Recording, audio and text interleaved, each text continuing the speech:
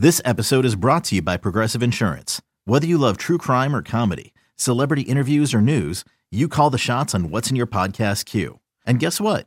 Now you can call them on your auto insurance too with the Name Your Price tool from Progressive. It works just the way it sounds. You tell Progressive how much you want to pay for car insurance, and they'll show you coverage options that fit your budget.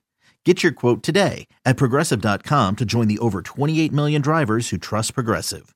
Progressive Casualty Insurance Company and Affiliates. Price and coverage match limited by state law. This is your weekly fix of everything Minnesota Twins, with all the news, moves, and more. It's the Twins Hot Stove Show, presented by Killebrew Root Beer. Made in Minnesota. It's how memories are created and legends are made. Here's the host of the Hot Stove Show, Chris Atterbury.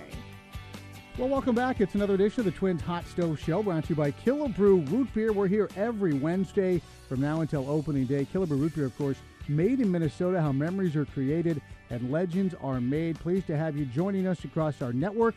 Pleased to have all of you joining us on Facebook Live, and I hope you behave yourselves there as you guys interact on Facebook Live here tonight. It's become a great meeting spot for Twins fans, and obviously all of you who are podcasting this throughout the rest of the week, we welcome you as well. All of you will be free to participate in our What's Brewing contest, and we'll have this week's What's Brewing contest winner and that question a little bit later in our program. It is winter meetings time out in Las Vegas, and we are pleased to be joined from Las Vegas by one of my two favorite Haverford baseball players currently employed by the Minnesota Twins, General Manager Thad Levine. How are you, sir? I'm doing great. Thank you for having me on. I'm going to tell you, there's a chance for you to move up to number one on my Haverford power rankings, depending on who brings me back an Anderson Hunt throwback Vegas Running Rebels jersey from Vegas, all right? We were over there on campus the other day. We went off-site for lunch, and we were paying tribute to the Jerry Tarkanian Fabulous Five from that season. I would like to see you chewing on a towel in the GM's box over the course of the season this year. What do you think? I will see what I can do. Paying immense respect for unfortunately, a legend who has passed. All right, there we have it. Well, let's get to the baseball stuff. And a lot of people think that this is all about a bunch of guys standing around making deals left and right in the winter meetings. But the fact of the matter is all the GMs just got together a couple of weeks ago.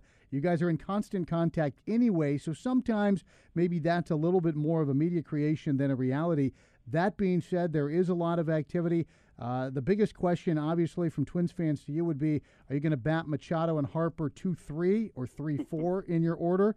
And barring that, how do you see the free agent market playing out? And how do you see the Twins' role in the free agent market? Because you're in kind of this gray middle ground where you still have this developing young core. You don't want to sell out with a bunch of long-term deals for other people necessarily, but you kind of, is it almost a wait and see how your young guys develop situation?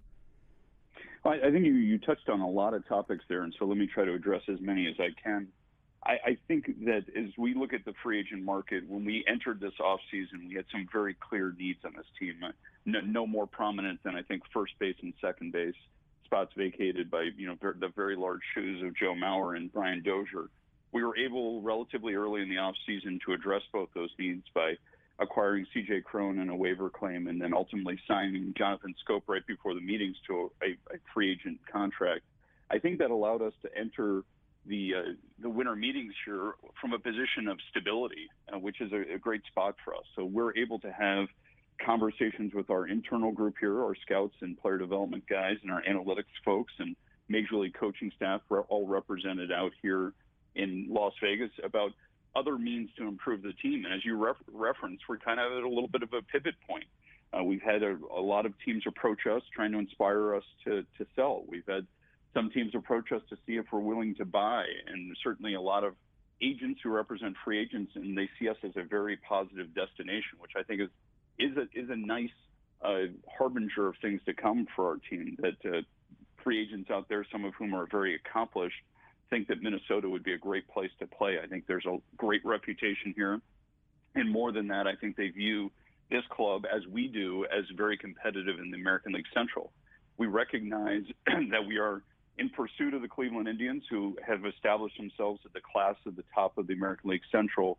But we feel as if with the two moves we've made and other moves that we could make, we have a chance to start bridging that gap. And once we get within arm's reach of them. I think our hope and goal thought process is that anything can happen within the course of the season where we could start breathing down their neck a little bit and instilling a little fear in them. And part of that is being very agile in terms of your roster construction, your contractual obligations, and some of that comes with short-term deals. Scope's on a one-year deal.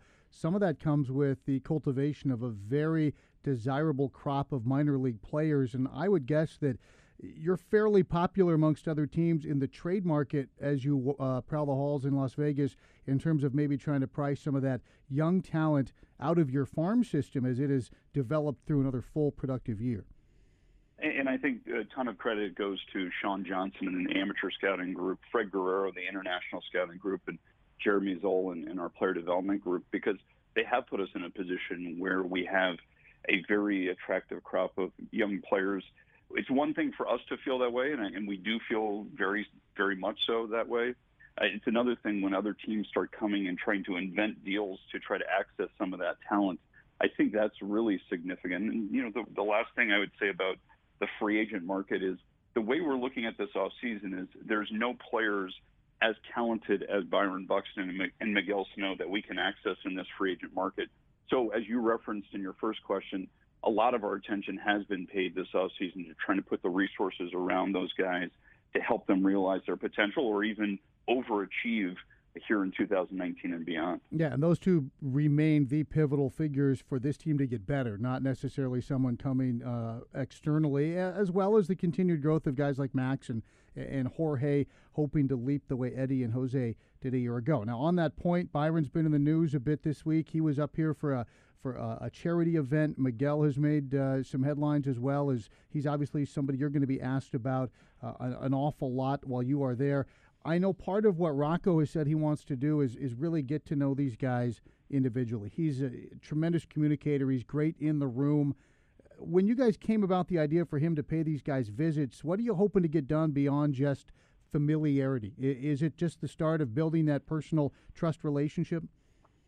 I think that's the foundation precisely. I think his goal is to go down to the Dominican and meet with Miguel in his hometown. He's going to do the same and visit Byron either in Atlanta or Baxley, Georgia, and he's doing those two visits here in the coming weeks. And I think it's exactly what you just said. He wants to show those guys the respect of coming to them on their turf and identifying them as clearly huge parts of the core of our team moving forward.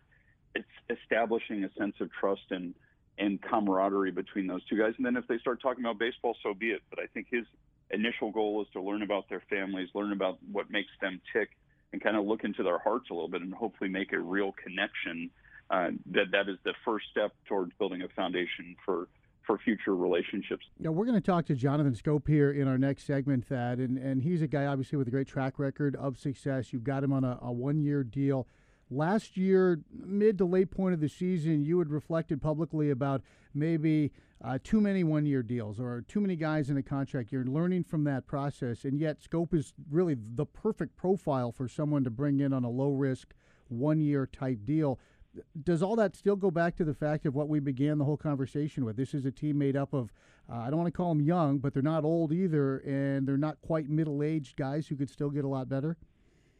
Well, I think first and foremost, from the point you just made there, Chris, I think it's absolutely imperative that we learn from every season, good lessons as well as areas where we can improve. And I have stated before, and I do feel strongly that we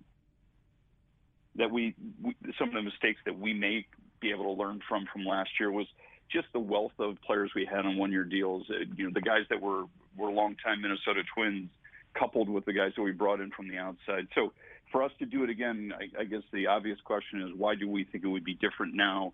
I think what we're hopeful, one of the differences is the fact that we're doing it a little bit earlier in the off season. I think we're trying to be purposeful in bringing guys in like CJ Cron and Jonathan Schoop and potentially others in advance of Twins Fest so that they can start to feel like they're part of the fabric of the 2019 team, part of the fabric of the community, which I think we all know is so vital to the connection with our fans, something that we did not afford a lot of the guys that we signed one-year deals to last year. So, and this is on us more so than on them.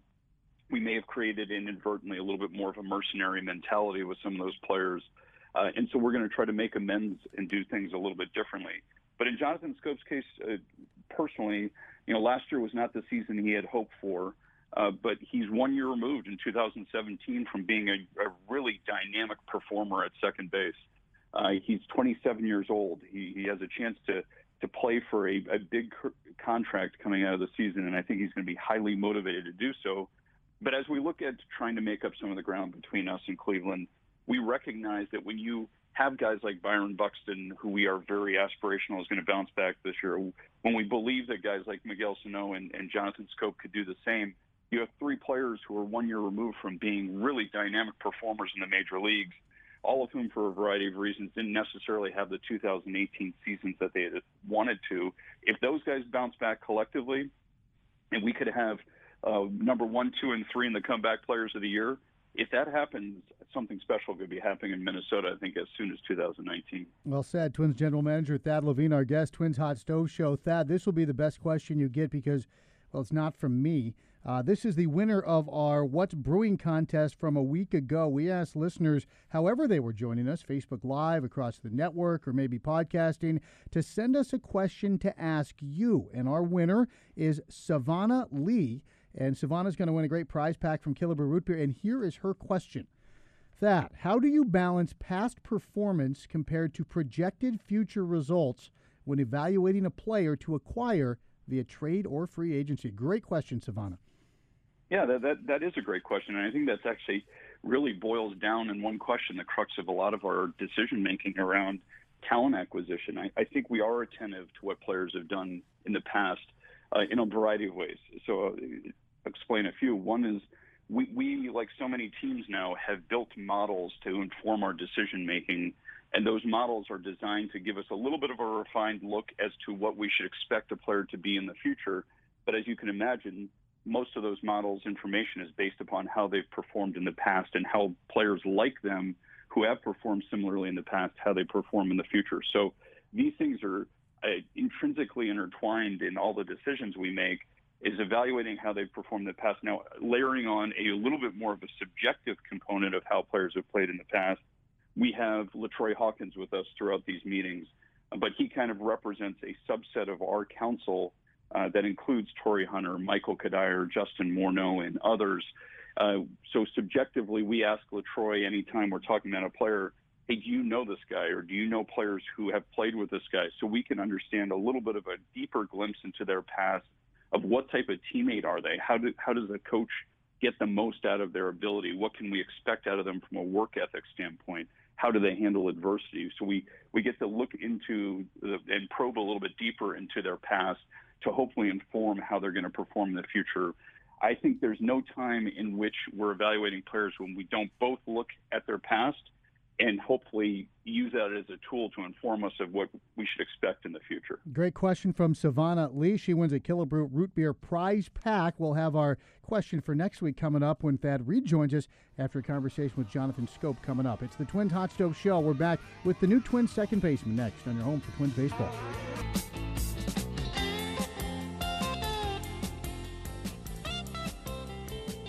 Pitch. Swinging a drive down the left field line and gone.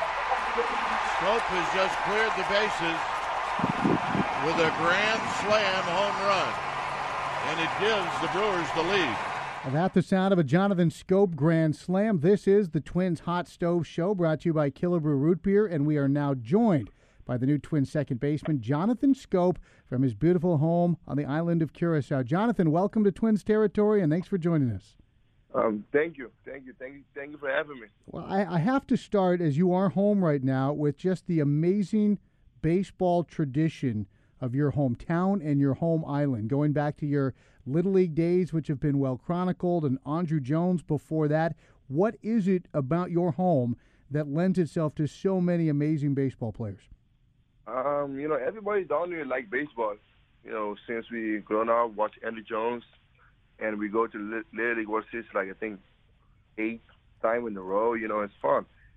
Baseball is big here, and everybody. We go to school after school. We go to the baseball park, and we just stay there till night time, and then keep playing, trying to get better, and keep go outside and have fun, and and trying to be the best player we can be. Well, I tell you what, you came up as a shortstop. You went over to second base and played with some brilliant defensive infields in Baltimore with Machado, with J.J. Hardy winning Gold Gloves at shortstop. You'll be at second base now here at Target Field. Now, last year, offensively, you fell off a bit from your all-star type production. Do you feel like that was just a blip? Was it something you identified in your swing, in your body, that you feel you're ready to bounce back? Last year helped me a lot. Last year helped me a lot, and for a fact, I know I will bounce back. I think I will be better than 17, because 17 I have a really good season, but I think I have a lot more in my tank, and especially with some good guys around you. The Minnesota Twins got some good guys, Sano, Rosario, Buxton, all those guys. So, good talent guy. We have a really good team. So I think I will be better because I have some good guys around me too. And they make you get better. And last year was a season to learn. I look at it as it's like I'm learning from it. I was trying to do too much. When things wasn't going my way, trying to do too much. I got hurt and come back and trying to be the hero and trying to do everything in one day. So I was trying to do too much, and I think I take it as a lesson. I take it as a lesson and. To prepare to have a better 2019. So the 18 is out of the way already, and it's learning. I learned a lot from it, and it gave me better. Our guest is Jonathan Schoop, new Twins second baseman. Now, last year, free agency kind of odd, and a lot of guys didn't sign till very late. Still hasn't been a big rush of signings. How much of a priority was it for you to find a team early in this offseason? It was important, to sign early, because you see, the market sometimes, if you wait, it's too long. It's a lot of good guys out there, and I thought Twins were a good fit for me, and that's why I pulled the trigger right away. I thought we got a good. I was trying to go to team that can win, so Twins was an easy option for me, because I see the guys around me. And, we have a chance to go to playoff and do damage, So I think it was a good fit. And, the manager, Rocker, too, I was happy to play for him, So the fit was good and the guys was good. And, it's a winning team. It's a winning team. We're young, but I think we are ready to compete and ready to do damage and ready to win a lot of ball games. Jonathan Schoop is our guest, entering just the prime of his career. He'll be the second baseman for the Twins.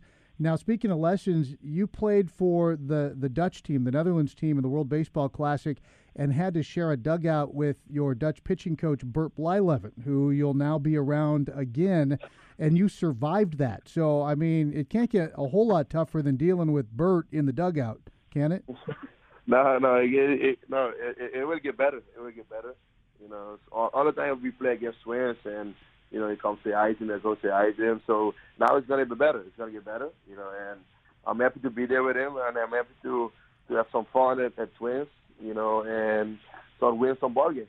One other thing about you that people may not realize outside of Baltimore is you're a big chess guy. You play a lot of chess, and that was something that in the Orioles clubhouse became kind of a bigger deal. What is it about chess that you like, and what part of chess and the strategy and the skill required maybe reminds you of baseball? We're a big chess player. In Orioles, we start playing chess. Me and Manny start playing chess against each other, and Kirby and those guys. I think the strategy, like when you open up, you got to defend, plus you got to offense. So it's kind of same as a baseball game. You got to prepare for the pitches you're going to pitch today. And sometimes you got to make some adjustment between the games. Sometimes you got to make an adjustment, between the bats. So the same thing, you're gonna open up with a pawn, and the opponent open up with different. You gotta change your mind, and you gotta change your game plan and do something different. Baseball is kind of the same way. You gotta attack the pitcher some way, but some way between the bat, but between the game, you gotta switch a little bit. That's a great point. Very well said. And finally, just to make folks here in Twins territory jealous, how warm is it right now where you are? It's 87, 88 right now. And you're looking out at the ocean, probably? No. not look at the ocean, but it's easy for me to go to the ocean. Well, Jonathan, we're excited to have you on board here in Twins territory. We appreciate your time. Can't wait to catch up with you at Twins Fest. Pack your chessboard, and we'll see you up here before too long. I will. Thank you. So I'm happy to be there. So I'll see you guys soon. That's Jonathan Schoop, Twins second baseman. We're back with Thad Levine as the Hot Stove Show continues next on your home for Twins baseball.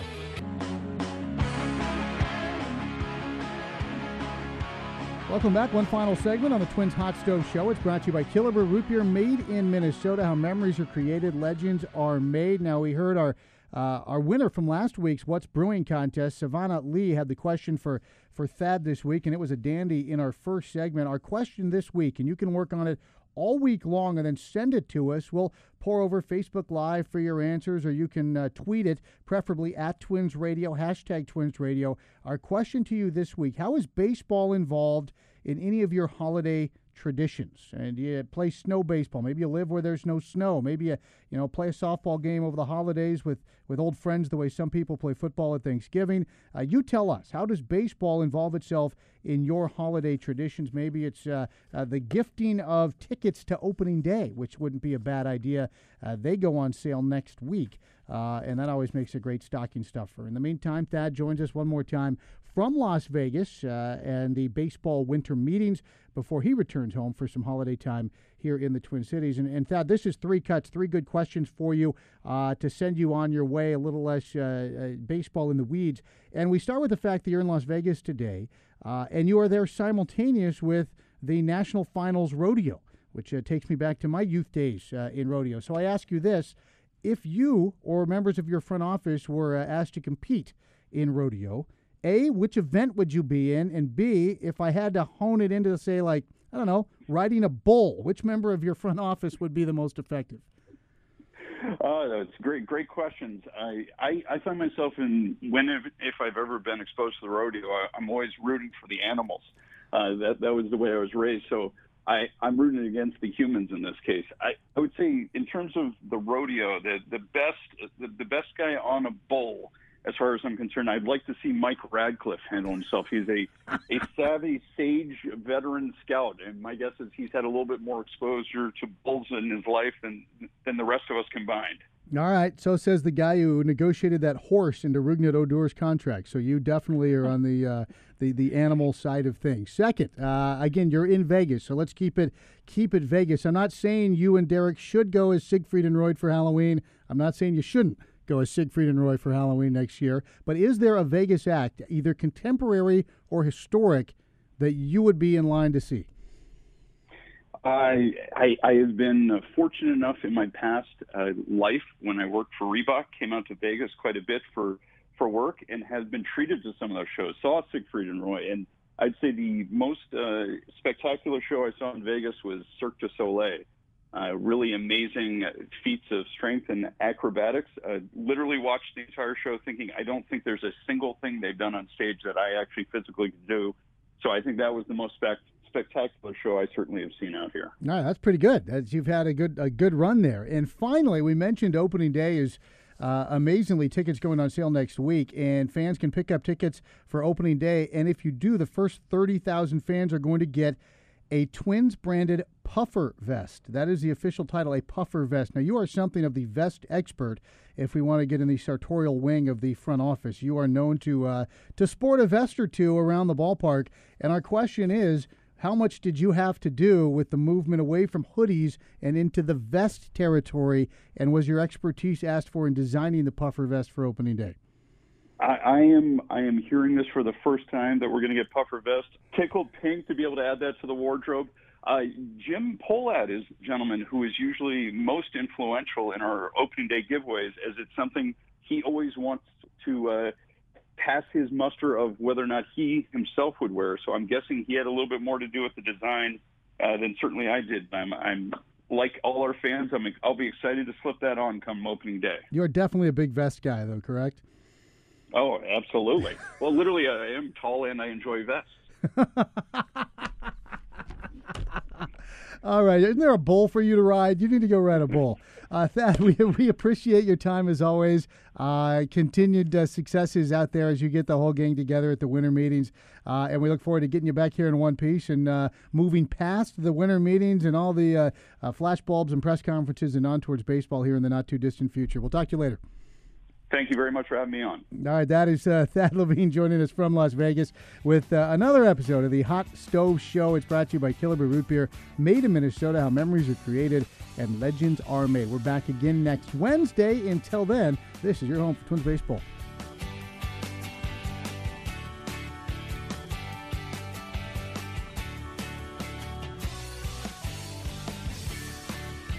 You have been listening to the Twins Hot Stove Show, sponsored by Killebrew Root Beer. Made in Minnesota. It's how memories are created and legends are made. This has been a presentation of the Treasure Island Baseball Network.